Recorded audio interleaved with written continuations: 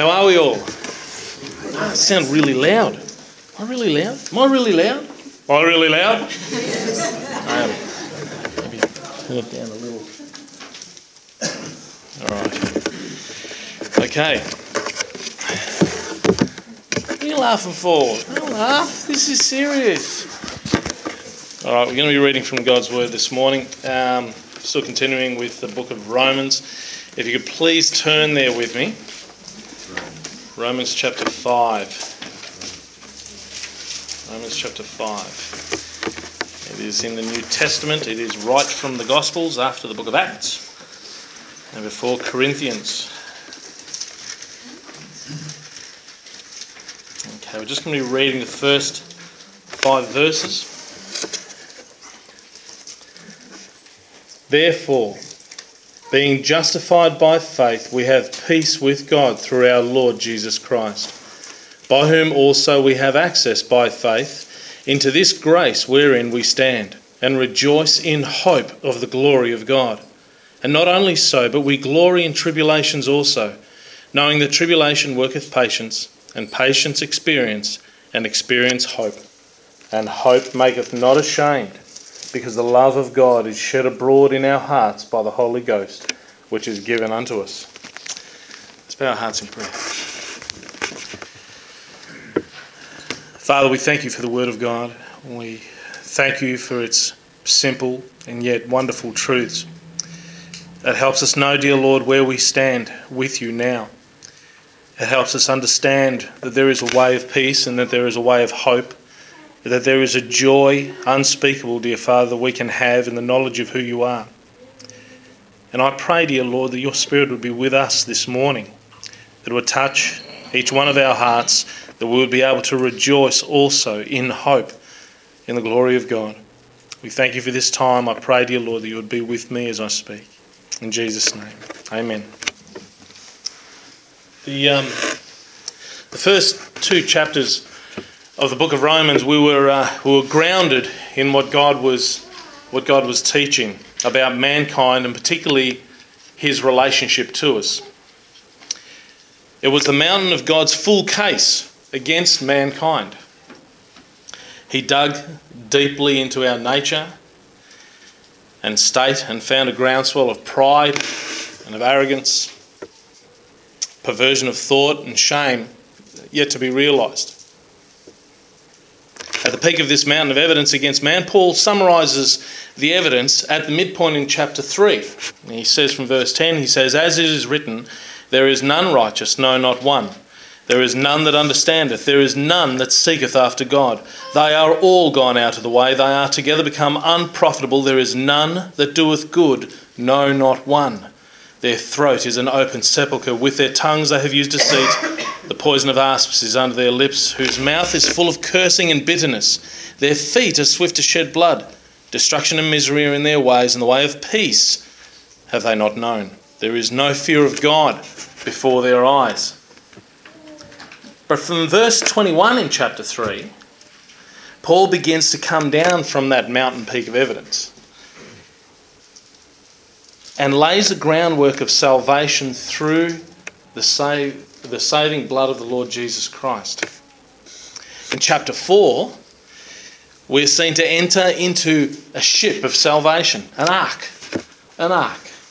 of hope that God promises will lead us all the way home, will lead us to what Scripture teaches, the celestial city. And at the first word of chapter 5, as we saw last time, we set sail. So, through our coming journey in the book of Romans, and as through this life, however, we're going to hit some storms. Tempests are going to throw us about, and the rocks are going to present themselves threatening to make shipwreck of our faith. But Christ said we will go to the other side, and our faith encourages us, just as Jesus encouraged his disciples.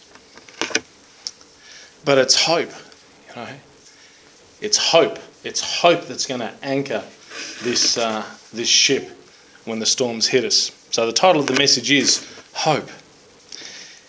We have 4 parts to it. The first is peace with God precedes hope. Peace with God precedes hope. The second is grace by Christ rejoices in hope. The third, tribulations in Christ encourage hope. And the fourth and last, hope is anchored by the love of God. So the first one, peace with God precedes hope. If you look at the text, peace seems to be required before hope. It seems to go before. We can look at it as the housing of the anchor.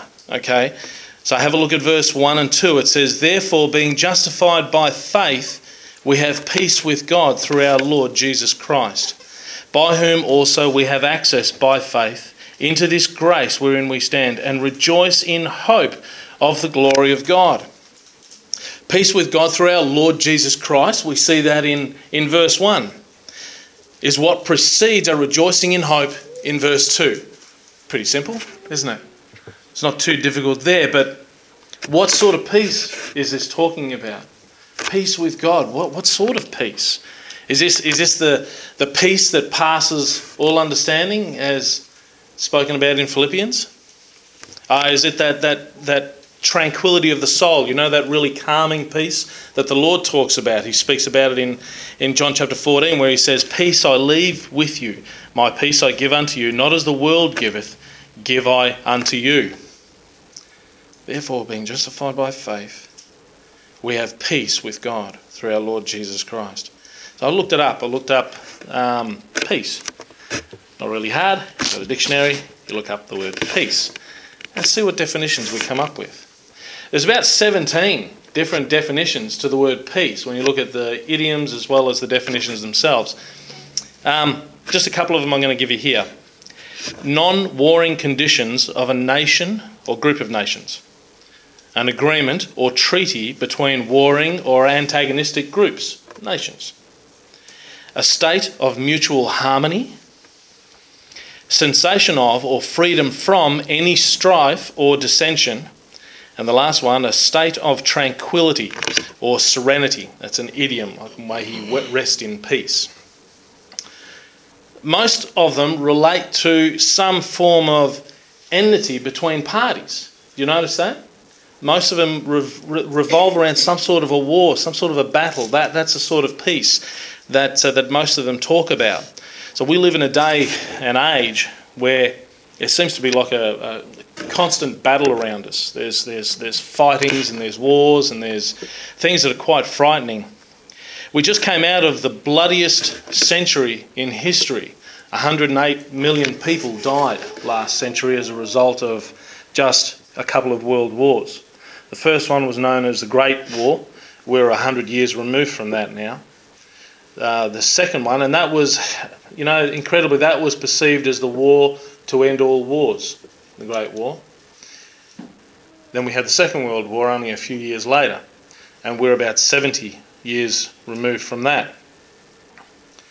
But it's not true that we live in a time of peace today. We thought we left all the wars back then, and now we need to live in a time of peace. It's been said that over 3,400 years, in the last 3,400 years, we have seen peace for a total of 268 years out of 3,400.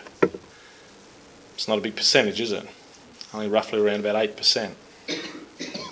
So what I wanted to know was, is there some sort of relationship between the peace that the Bible speaks about, our peace with God, and this warring sort of idea, these battles? And I thought, well, what are some characteristics? So I thought about some characteristics of war. Number one, it requires at least two parties at enmity with one another. In other words, one is the enemy of the other. In Romans chapter 8 verse 7 it says, "Because the carnal mind is enmity against God, for it is not subject to the law of God, neither indeed can be." In James chapter 4 verse 4 it says, "Ye adulterers and adulteresses, know ye not that friendship of the world is enmity with God? Whosoever therefore will be a friend of the world is the enemy of God." And in Romans chapter 5 verse 10, which we'll talk about next week or next time, it says, "For if when we were enemies we were reconciled to God by the death of his Son, much more being reconciled shall we be saved by his life." So here the Bible describes us as enemies of God. I don't know if you've ever thought of yourself that way, but that's how Scripture refers to mankind being separated from God as enemies of God. The second one is that one has to be angry with the other. Fair enough? You're not really going to kill someone you're not angry with. You're not really going to be defending yourself or defending a nation or anything like that unless you're concerned about the antagonism coming from the other party. So one has to be angry enough to bring about death. And Romans chapter 1 verse 18 says, "For the wrath of God is revealed from heaven against all ungodliness and unrighteousness of men, who hold the truth in unrighteousness." Revelation 6:16 says, "And said to the mountains and rocks, Fall on us and hide us from the face of him that sitteth on the throne, from the wrath of the Lamb. For the great day of his wrath is come, and who shall be able to stand?" Hebrews 10 says it is a fearful thing to fall into the hands of the living God. And Romans 6 says, "For the wages of sin is death, but the gift of God is eternal life through Jesus Christ our Lord." There's definitely something there that is very risky, isn't it? There's a relationship there that's really risky. There's a relationship that's at enmity, it seems. Third point was it's understood that in war only one is expected to have the victory. Makes sense. You fight a war, you fight a battle, you're expecting to win.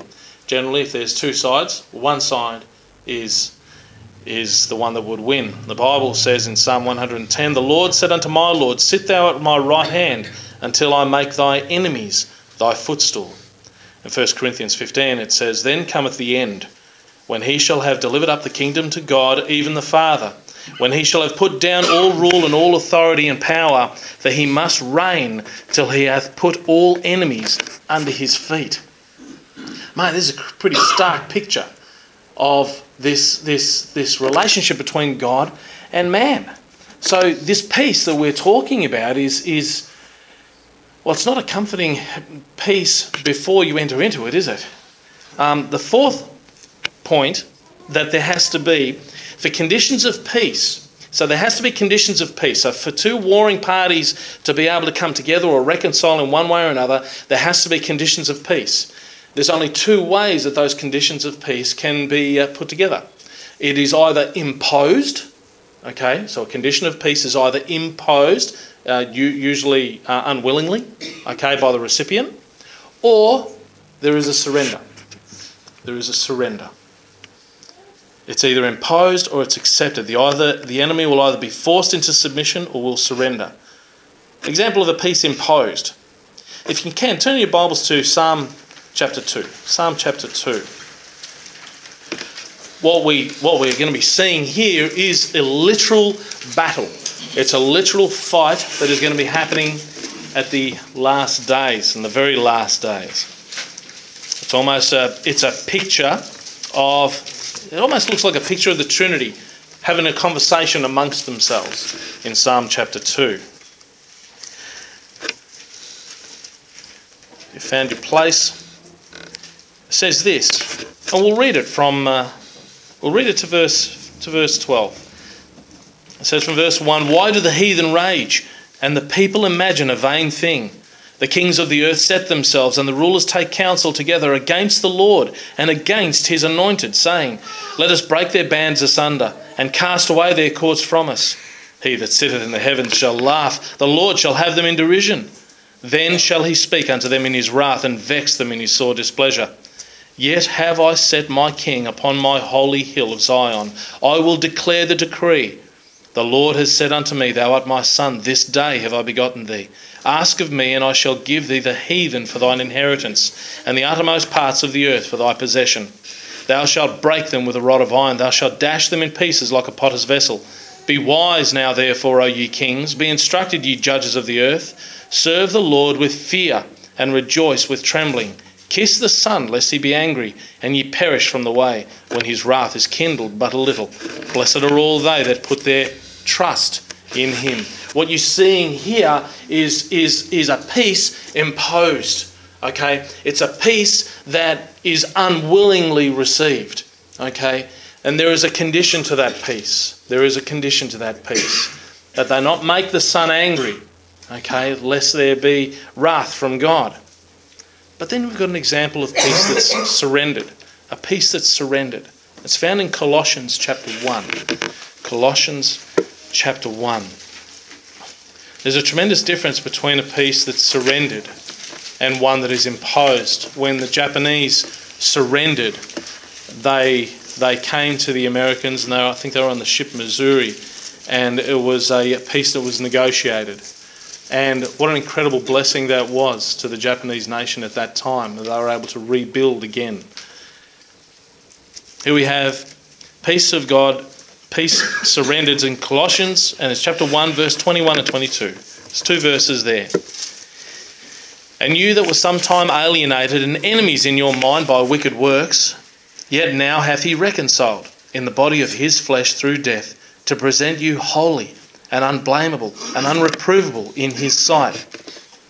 It seems indeed that the peace that Paul's referring to is this peace. Our battle-hardened hearts are warring against God, against the word of God.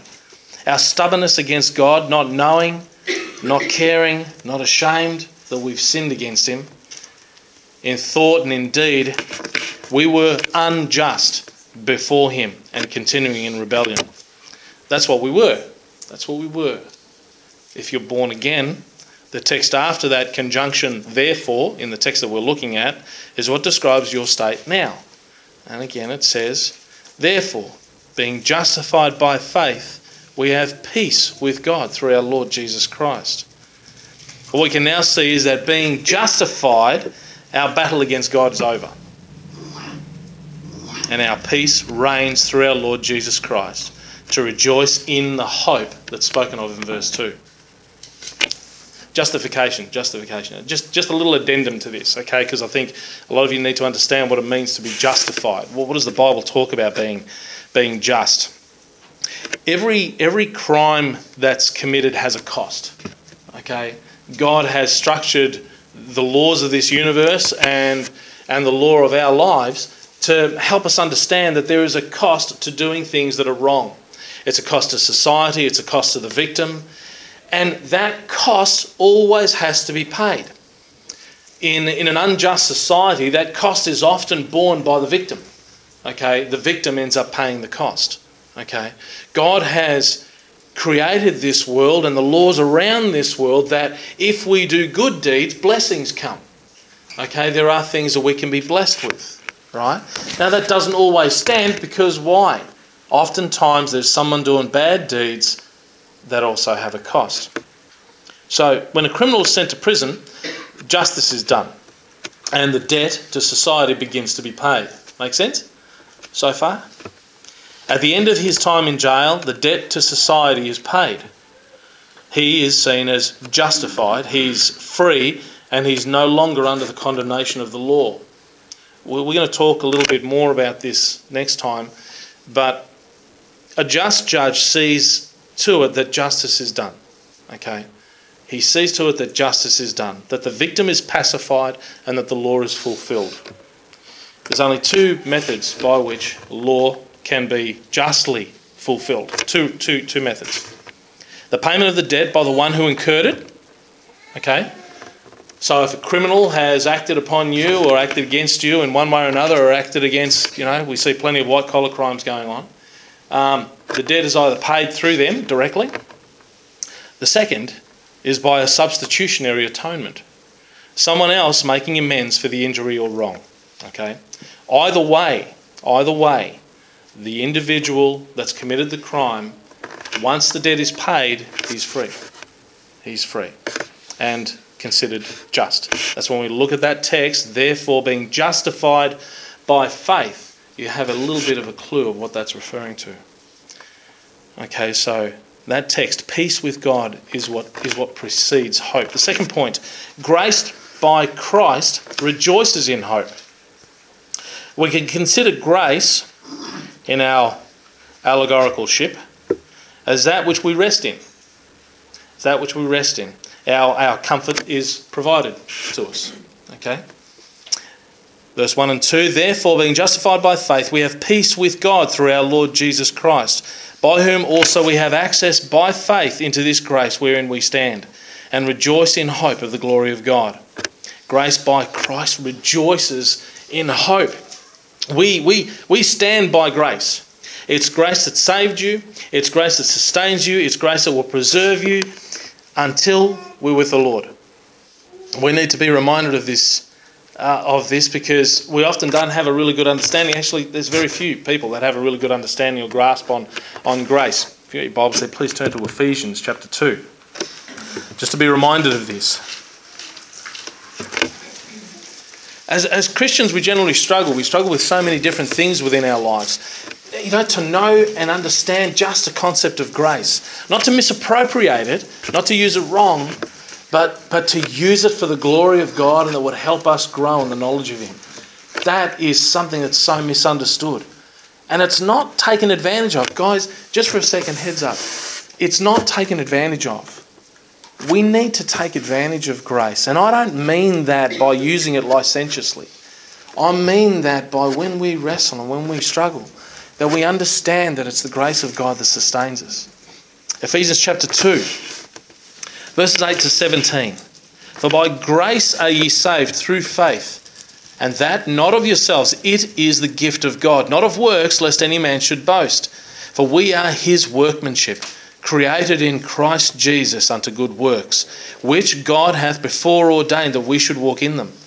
Wherefore remember that ye being in time past Gentiles in the flesh, who are called uncircumcision by that which is called the circumcision in the flesh, made by hands, that at that time ye were without Christ, being aliens from the commonwealth of Israel and strangers from the covenants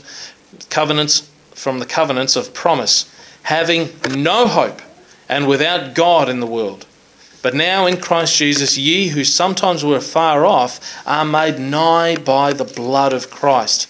For He is our peace, who hath made both one and hath broken down the middle wall of partition between us, having abolished in His flesh the enmity, that's the animosity between the two of us, even the law of commandments contained in ordinances, for to make in Himself of twain one new man, so making peace, and that He might reconcile both unto God in one body by the cross, having slain the enmity thereby, and came and preached peace to you which were afar off, and to them that were nigh. So grace is not what we employ to justify our sin. Any that do so are licentious at the least and probably unsaved at worst. Grace is that in which we stand due to the nature remaining within us, that nature of propensity to sin, as we still have as Christians. I don't know about you. I'm working on getting perfect, but as far as the Lord's concerned, I know that I am. I know I sit in heavenly places with Him, but I know that I do things that I'm sure would turn His head, and that I'm ashamed of. Grace is administered by God and received by us that are not worthy. Grace is what we bend our knees to receive. Grace is what propels our love for our Saviour when we are ashamed.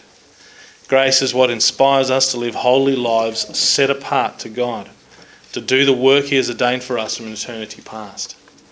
Grace is why we share the gospel. Grace is not a tool to sin, but a hand to hold on to. Grace should not be misappropriated, but it's easy to understand. It's not easy to understand either. In his attempt to define grace, R.A. Torrey wrote this. He said, it's a title that he says, is grace definable? He wrote this in the Fundamentals. He says, delightful as these definitions are, we are conscious that the half has not been told. Oh, the exceeding riches of His grace! Whereunto shall we liken the mercy of God? Or with what comparisons shall we compare it? It defies definition and beggars description. This is hardly to be wondered at, for it is so divine. There are some things of earth to which no human pen or brush has done justice. Storms, rainbows, cataracts, sunsets, icebergs, snowflakes, dewdrops, the wings that wanton among summer flowers, because God made them man fails to describe them. This is a doctrine that we find very, very difficult to understand or describe. And it is. Similar to the ideas of the Trinity, similar to so many... We find it so difficult to understand grace. But it's grace that saved you. It's not for anything that you've done. And thank goodness for that, because, see, I can't do enough. I can't do enough to warrant God's favour. I can't do enough to make him pleased. Every part of me has some issue. Every part of me, though there's one part that desires to be sincere, there's another part that aches with pride and with everything else that corrupts me. So it has to be grace. It has to be his grace. We take advantage of it, drawing close to him and loving him. That's how we take advantage of that grace. Grace is saving power. It is preserving power. It's enabling power. And it's humiliating power. Grace is there to bring you humble before him. I've said it before that a man has never stood taller than on his knees before a holy God. This is a man. This is a man. And a woman. We need to humble ourselves before the Lord, and we need to see the shame of our own sin. And then there's joy. Then there's hope. It's hope in him, not in me. Not in me. Third point. Tribulations in Christ encourage hope. This is a complicated one, because we try and wonder, how is it that trials and tribulations and the things that we go through, the difficulties that we go through, actually encourage hope? How do they do that? So again, back to our allegory, these are the storms that compass our ship on our journey. Okay? These are the storms. Verse 2 we'll start. By whom also we have access by faith into this grace wherein we stand, and rejoice in hope of the glory of God. And not only so, but we glory in tribulations also, knowing that tribulation worketh patience, and patience experience, and experience hope. When there is no ultimate hope, when before I ran according to the course of this world, what I thought to do, what I wanted to do, and chased what I thought was my own desires, and what I thought would give me satisfaction and purpose and security and happiness, any trial I went through seemed pointless, and nothing more than an obstacle to my goals. I'd get angry about them, I'd go outside, I'd kick the cat, I'd wait for the next pointless tribulation. It's true, you just... Yeah, I know, it's bruised cat. That cat's no longer with us, actually. But must have kicked it too. Shh. Every time I wanted to do what I wanted to do, there'd be tribulations thrown my way. And I'd get angry. I got angry to a point once that, and I know I've shared this with you before, that I yelled at God. I didn't believe in him. I yelled at him anyway, just in case he was there listening. And I told him, mate, did I tell him? I told him, you will not beat me. I still remember the words. Probably because I've repeated them so many times telling my testimony. You will not beat me. This is the one that created me. This is the one that created the universe. This is the one that has enough power to create a global flood. You will not beat me. I wonder how I sounded to him.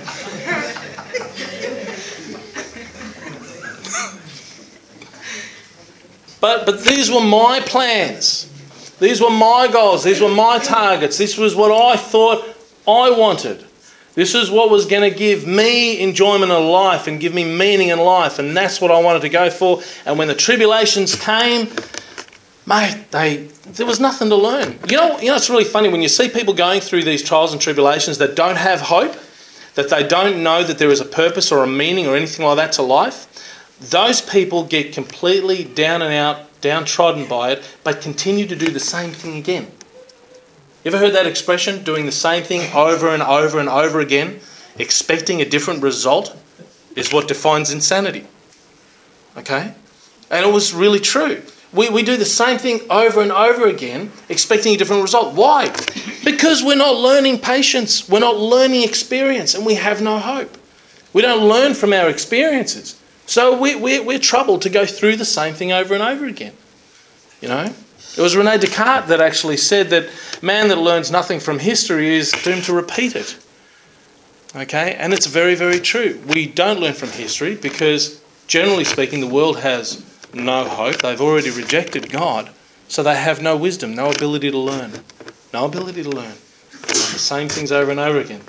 Just as an aside, there's been over 3,000 fiat currencies through history. A fiat currency is a money that's not worth anything. It's not based on anything. You know how our dollars used to be worth gold, right? Okay, there's been thousands of them through history. They went through 600 of them that just covered A and B, and every single one of them had failed, right? Every single one of them collapsed throughout history. In the last 40 years, the entire world has had a fiat currency. The entire world has had a fiat currency. Every single fiat currency collapsed through inflation. Printing the money. What are we doing today? We're printing money. So it's a matter of time before this fiat currency collapses and a new currency is going to be instituted. That's going to happen until we have the single world currency. We understand that. We've read the back of the book. But just to give you an idea, we don't learn from our experiences, our trials, our tribulations, all these difficulties. So let's take a look at the text again. Sorry for the digression. How can it be that tribulations in Christ encourage hope? Let's have a look at the text again. And not only so, but we glory in tribulations also, knowing that tribulation worketh patience, and patience experience, and experience hope. First we'll note that there is that which can be known. The text says, knowing that tribulation worketh patience. It seems that there's a renewed understanding that occurs in the minds and the hearts of those that have peace with God. To know the difficulties and trials, tribulations work patience. When we go through difficulties, we continue to rejoice in hope because indeed the Bible says the love of God is shed abroad within our hearts by the Holy Ghost, which is given unto us. You see, when you're justified before God, when you understand that you now have peace with God and access to Christ by faith unto his grace, wherein you stand, you come to know that all things have a purpose. You know, when you know God and you come to know that you were created for a purpose, you know that there needs to be a purpose in what I'm going through. There needs to be a purpose in the trials that we have, in the difficulties that we have. The Bible says, and we know that all things work together for good to them that love God. This was the verse that sustained me when I was going through so many difficulties.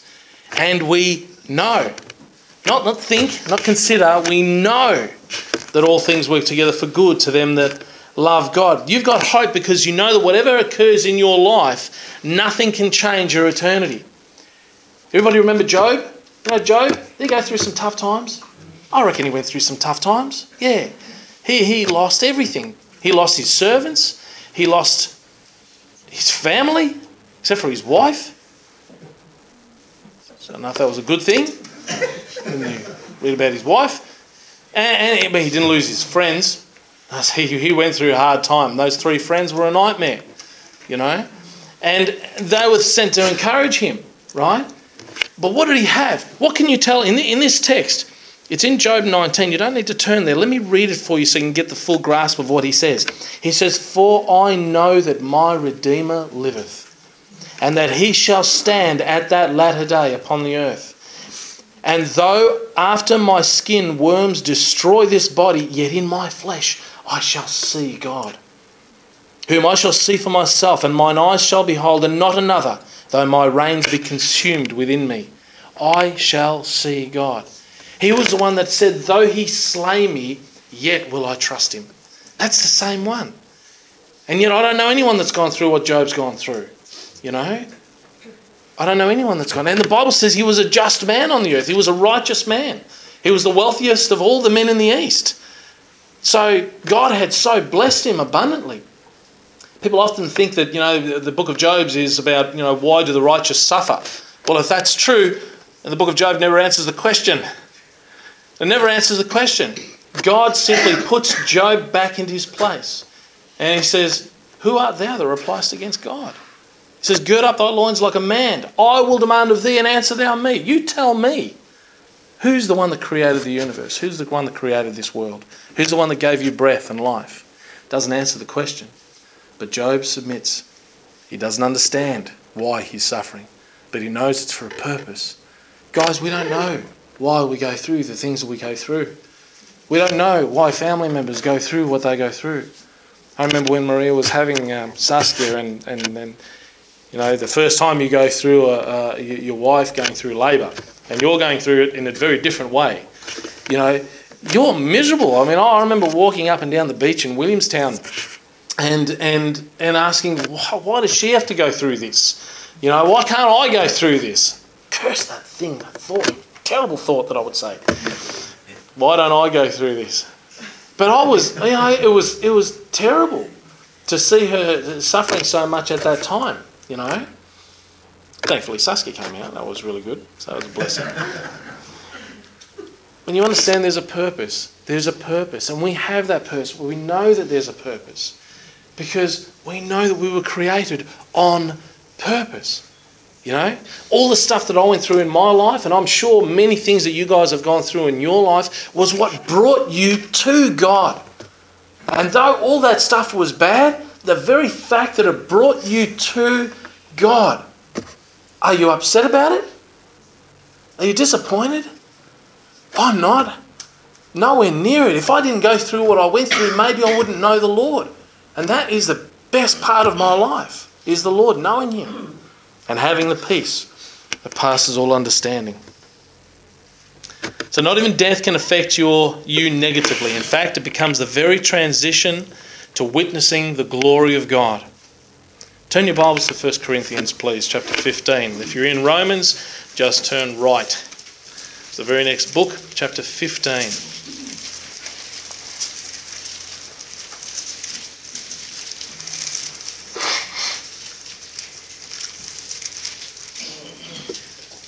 Okay, all the way to verse 54, please. Verse 54. Paul says this, speaking of his own body, he refers to his own body as this corruptible. Okay? And he says this, he says, so when this corruptible shall have put on incorruption, and this mortal shall have put on immortality, then shall be brought to pass the saying that is written, death is swallowed up in victory. O death, where is thy sting? O grave, where is thy victory? How incredible is that? Our very death is swallowed up in victory. The very worst thing that we think can happen to us actually becomes that which is victory. That which is great. That which is good. Not that I wish to die, but at the same time I long to be with my Lord. You know, like Paul, you know, we long to be with Him. You know, and that's His timing. So we have hope. Now I can begin to see how the tribulation in Christ encourages hope. So when nothing can affect your course negatively and all has its purpose, your patience is piqued. And you come to know that tribulation worketh patience, and patience experience, and experience hope. So all the experience I thought to be for nothing when I had no peace with God now begins to turn me to Christ in hope. Terrible experiences we know will end if you're in Christ. That's exciting. Terrible experience we know will end if you're in Christ. The great sadness is for those who suffer but who know no hope. Those whose end remain without hope unless interceded by you. Paul, encouraging the brethren with these words, he says, but I would not have you to be ignorant, brethren, concerning them which are asleep, that ye sorrow not, even as others which have no hope. So share that hope, will you? That they might have hope. In 1 Peter 3 it says, but sanctify the Lord God in your hearts, and be ready always to give an answer to every man that asketh you a reason of the hope that is in you, with meekness and fear. When you suffer tribulation, I know that it's not a joy. today I go through those trials and I know that the Lord's behind them some way, somehow, and it's worth a laugh. You've got to laugh, otherwise you're going to cry, I'll tell you. You've got to laugh. So tribulations in Christ encourage hope. They are not to shipwreck your faith. The last point, hope is anchored by the love of God. The last verse, the 5th verse, and hope maketh not ashamed, because the love of God is shed abroad in your hearts by the Holy Ghost, which is given unto us. Hope is anchored by the love of God, and hope maketh not ashamed. Shame, the whole idea, the whole idea of being ashamed, it's like a mental state of humiliation. I'm looking at that. Hope maketh not ashamed. What does that mean? Hope maketh not ashamed. Ashamed is the feeling of disgrace. Shame is that experience that really everybody should be going through because of our own nature and sin. It's not seen as a bad thing. In God's eyes, when it comes to being ashamed, He's expecting us to be ashamed of our sin. He's expecting us to be ashamed of our rebellion against Him. You know, He's expecting that. Okay, He says in Jeremiah chapter 6:15, He says, "Were they ashamed when they had committed abomination? Nay, they were not at all ashamed, neither could they blush. Therefore they shall fall among them that fall. At the time that I visit them, they shall be cast down, saith the Lord." This is something God is expecting us. It's part of repentance, to have shame, to be ashamed. It's part of being repentant before a holy God. If He doesn't see that, what does He see? Prideful, ignorant arrogance is what He sees. Goes on in their lives. Job 19, he says to his friends, he says, 10 times ye have reproached me. Ye are not ashamed that ye make yourselves strange to me. So we can also experience shame on behalf of other people. You know that? We can experience shame on behalf of other people. There's people that we love and that we endear. If you turn your Bibles to Ezra. Ezra's in the Old Testament there. Actually, or you can just listen on. You can listen on if you like. 70 years of captivity. So they were in captivity for 70 years, Israel. They had disobeyed God. They had rejected Him in many ways, and they committed abominations against Him. And they were given 70 years of captivity as punishment for their own sin.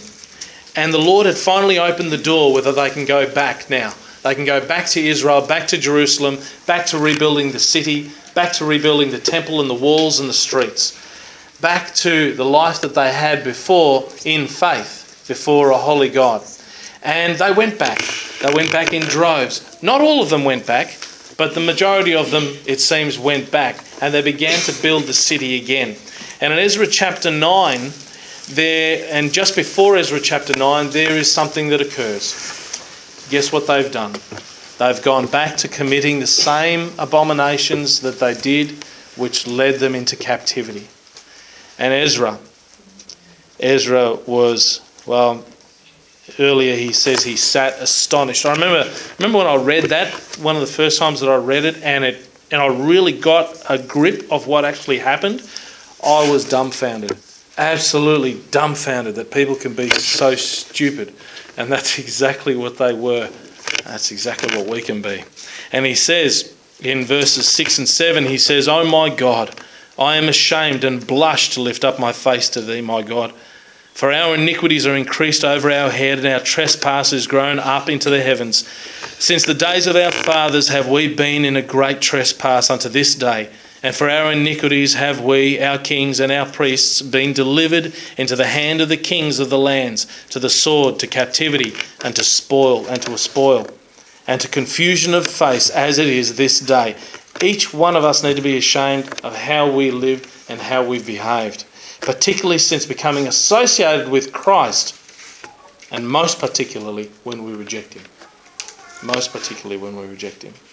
I know, and I'm sure, just based on statistics, that there are those that are here that have heard the gospel time and time and time again and continue to reject the truth of God. It's a shame. So we see the word is not altered in meaning, and hope maketh not ashamed. The shame pictured here is one where we have believed in error. Every one of us has at one point or another believed something to be wrong. Every person here has been deceived, even willingly so. I've been deceived. You've all been deceived in one way or another. We've cast our anchor to have it rest on some foundation. We had our hope in our own ideas, our experiences, our dreams, our philosophy, only to find it not hold when challenged by a storm. You know, that's when you want to really recognise that whatever it is that you're holding on to is wrong. If your anchor's been cast and the ground that it's actually bedded in is not actually there, and if the anchor just continues to slip, it won't hold you during the storms of life. It won't hold you during the difficult times. In this we become ashamed. And the experience of shame isn't a pleasant one though. It's humiliating. And that's why a lot of people avoid it. That's why we like to avoid it. That's why we don't want to bow our heads before God. That's when communion time happens and comes across, you put your head down, you close your eyes and you're vaguely asleep. Rather than confess yourself before the Lord. You know. We don't like to experience the inner depth of depravity that we can often have. It's this anticipated experience that we avoid through pride. Few of us admit when we're wrong about something, about someone, about ourselves. And we've done that, haven't we? We've spoken about someone, we've judged someone in our hearts. We should be ashamed. Now, we don't know the situation. You know, it's amazing how many people I've met that have arguments in their own heads with regard to why that person didn't answer their phone, why they didn't respond to an SMS. Oh, I sent them an SMS, I sent them a text message. Why didn't they respond? I've given them a day. You know, it's been at least a day and they haven't responded to me. They must hate me. That's what they do. They hate me. They always do that. They just don't like me. So before they even get to say hello on the phone, it's already a whole scenario's played out within their minds. Should be ashamed. Should be ashamed. Same thing, someone walks into church and they don't look at you right.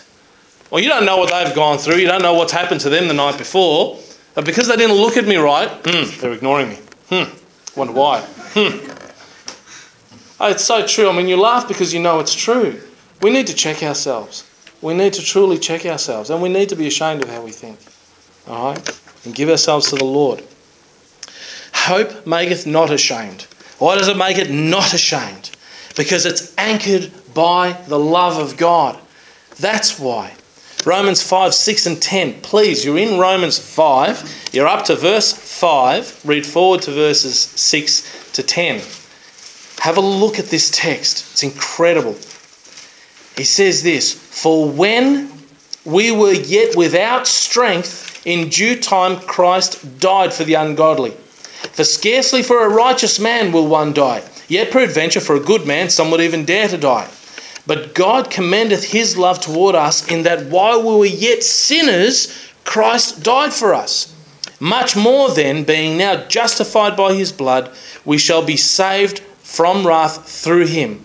For if, when we were enemies, we were reconciled to God by the death of his Son, much more, being reconciled, we shall be saved by his life. Guys, if it's true that God commendeth his love toward us and that while we were yet sinners, Christ died for us, if it's true that if when we were enemies, we were reconciled to God by the death of his Son, how can it not be true that we shall be saved by his life? Can you see the logical conclusion of this? Can you see that this text implicitly states that a person that is saved by the blood of Christ, when we were yet enemies, shall be preserved unto life everlasting? You know, the fallacy of people that think that salvation is somehow temporary. You can't do that based on this text. You simply can't do that. Because our hope is anchored by the love of God. It's really simple. Back to verses 8 and 10. But God commendeth his love toward us in that while we were yet sinners, Christ died for us. Have a look at the next three words. Much more then, being now justified by his blood, we shall be saved from wrath through him. For if, when we were enemies, we were reconciled to God by the death of his Son, much more, being reconciled, we shall be saved by his life. What an encouragement that is. Our salvation is permanent. It is not something that ebbs and wanes based on our emotions, our feelings, whether we think we're saved, whether we don't think we're saved. It is based on the shed blood of the Lord Jesus Christ and your faith believing in him. It's that simple. That's when you're born again. If as enemies Christ died for us, substituted himself to atone for our crimes, set us free and compelled us to believe the gospel, and if we have then believed unto righteousness and are now justified by his blood, will he now make us ashamed by the same law that we were freed from? We're not ashamed. We don't need to be ashamed. We don't need to be ever ashamed because it's anchored by the love of God. You know?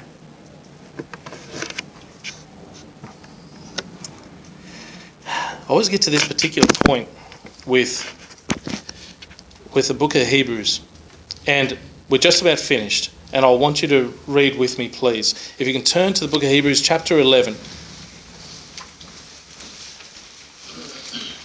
Hebrews chapter 11.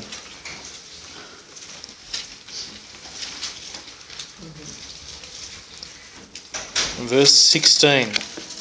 It's known as the faith chapter. It's known as a chapter that should really give us encouragement. It's such a beautiful portion of the Bible. I have to say that Hebrews is one of my favourite books in the Bible, and how it speaks, it's just wonderful. Verse 16, from verse 16, and we will read to verse 40. But now they desire a better country, that is, an heavenly. Wherefore God is not ashamed to be called their God, for he hath prepared for them a city. By faith Abraham, when he was tried, offered up Isaac, and he that had received the promises offered up his only begotten son, of whom it was said, that in Isaac shall thy seed be called, accounting that God was able to raise him up even from the dead, from whence also he received him in a figure. By faith Isaac blessed Jacob and Esau concerning things to come. By faith Jacob, when he was dying, blessed both the sons of Joseph, and worshipped, leaning upon the top of his staff. By faith Joseph, when he died, made mention of the departing of the children of Israel, and gave commandment concerning his bones. By faith Moses, when he was born, he was hid 3 months of his parents, because they saw that he was a proper child, and they were not afraid of the king's commandment. By faith Moses, when he was come to years, refused to be called the son of Pharaoh's daughter, choosing rather to suffer affliction with the people of God than to enjoy the pleasures of sin for a season, esteeming the reproach of Christ greater riches than the treasures in Egypt, for he had respect unto the recompense of the reward. By faith he forsook Egypt, not fearing the wrath of the king, for he endured as seeing him who is invisible. Through faith he kept the Passover and the sprinkling of blood, lest he that destroyed the firstborn should touch them. By faith they passed through the Red Sea, as by dry land, which the Egyptians, assaying to do, were drowned. By faith the walls of Jericho fell down, after they were compassed about 7 days. By faith the harlot Rahab perished not with them that believed not, when she had received the spies with peace. And what shall I more say? For the time would fail me to tell of Gideon, and of Barak, and of Samson, and of Jephthah, of David also, and Samuel, and of the prophets, who through faith subdued kingdoms, wrought righteousness, obtained promises, stopped the mouths of lions, quenched the violence of fire, escaped the edge of the sword, out of weakness were made strong, waxed valiant in fight, turned to flight the armies of the aliens. Women received their dead raised to life again, and others were tortured, not accepting deliverance, that they might obtain a better resurrection. And others had trial of cruel mockings and scourgings, yea, moreover of bonds and imprisonment. They were stoned, they were sawn asunder, were tempted, were slain with the sword. They wandered about in sheepskins and goatskins, being destitute, afflicted, tormented, of whom the world was not worthy. They wandered in deserts and in mountains and in dens and caves of the earth. And these all, having obtained a good report through faith, received not the promise, God having provided some better thing for us, that they without us should not be made perfect. Anchors are small when compared to the size of the ship. Anchors are small. They're carried and they're dropped only when they're needed. They have no part to play in the journey. They don't perform as a compass. There's no wind that would catch in it like a sail. They can't be used to propel the ship through water, nor can they be used to help it steer or even set its course. They're used to connect the vessel to the bed of a body of water, to prevent it drifting in currents and winds. And they are employed temporarily. Hope is this anchor. We employ it when we go through tribulation. It begets patience and experience and comes full circle to enhance our hope. The anchor actually grows larger and stronger. The love of God is the foundation on which our hope is deployed. This is where we are held fast. There are times the storms are going to threaten you. You can't set sail at that time.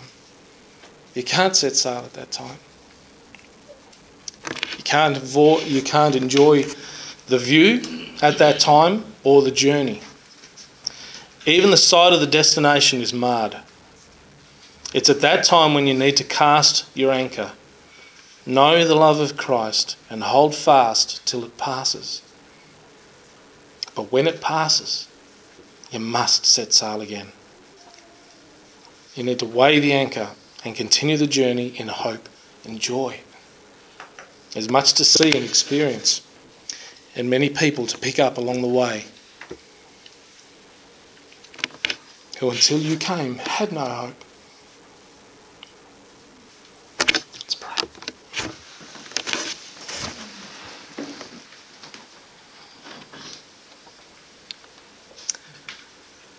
Father, we thank you for the hope of our Lord Jesus Christ. We thank you for the hope of salvation. We thank you for the destiny, dear Lord, that you have wrought for each one of us that have trusted in you.